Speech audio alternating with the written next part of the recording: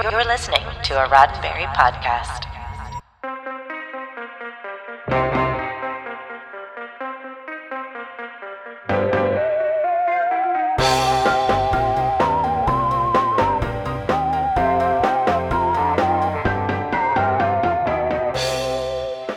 I'm Ryan Myers, and this is your SciFi5, 5 minutes of science fiction history for July 21st. A retro soundtrack, a talking raccoon, and a magical space rock MacGuffin.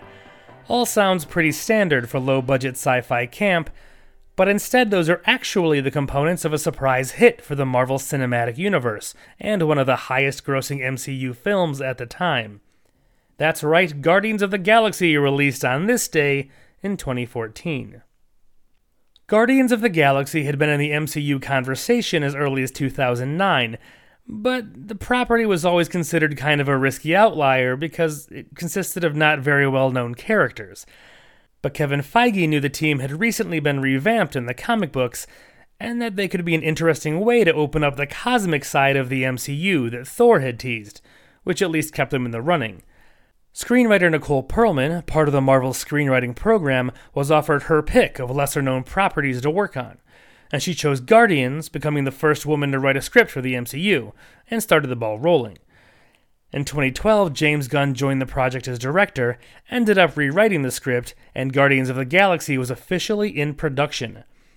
Some big names were considered for roles, like Alan Rickman and Hugh Laurie, and they even landed stars like Glenn Close and John C. Reilly, but most of the main cast consisted of relative newcomers like Chris Pratt, Zoe Saldana, and Dave Bautista.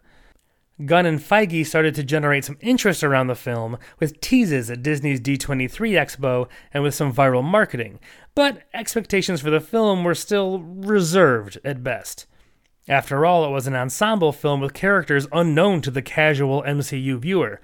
Sure, Avengers had worked, but that was after releasing multiple films to lead up to it.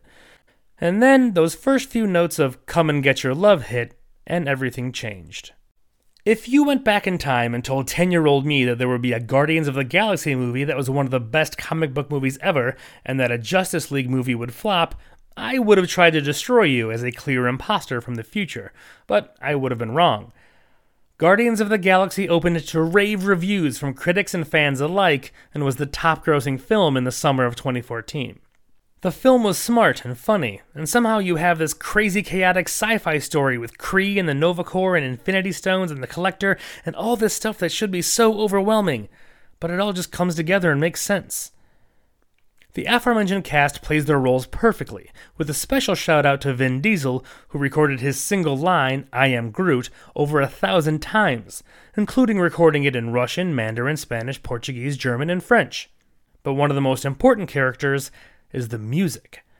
First off, you have a score by Tyler Bates of 300, John Wick, and Marilyn Manson fame, but the soundtrack, consisting of hits from the 60s and 70s, is what really took Guardians to the next level. It gave this universe-spanning cosmic tale a very grounded and relatable feel, and a kind of quirky thread to tie scenes together. In fact, when Hollywood Records released the Awesome Mix Volume 1 soundtrack album, it rocketed to the top of the Billboard chart, the first soundtrack album in history consisting entirely of previously released songs to do so. The success of Guardians of the Galaxy unsurprisingly led to a sequel, Guardians of the Galaxy Volume 2. Then there was a bit of drama with some old tweets leading to James Gunn being fired from the upcoming Volume 3 before eventually being rehired, but as he had already committed to DC's Suicide Squad by then, it pushed Volume 3 back to 2023. But fear not, Guardians fans. We're getting a Guardians of the Galaxy holiday special in 2022 and a series of Baby Groot animated shorts on Disney+. And of course, in the meantime, you can just fire up the old Walkman. This has been 5 minutes of science fiction history, your daily SciFi5 for July 21st. SciFi5 is produced by Roddenberry Entertainment, executive producer Rod Roddenberry.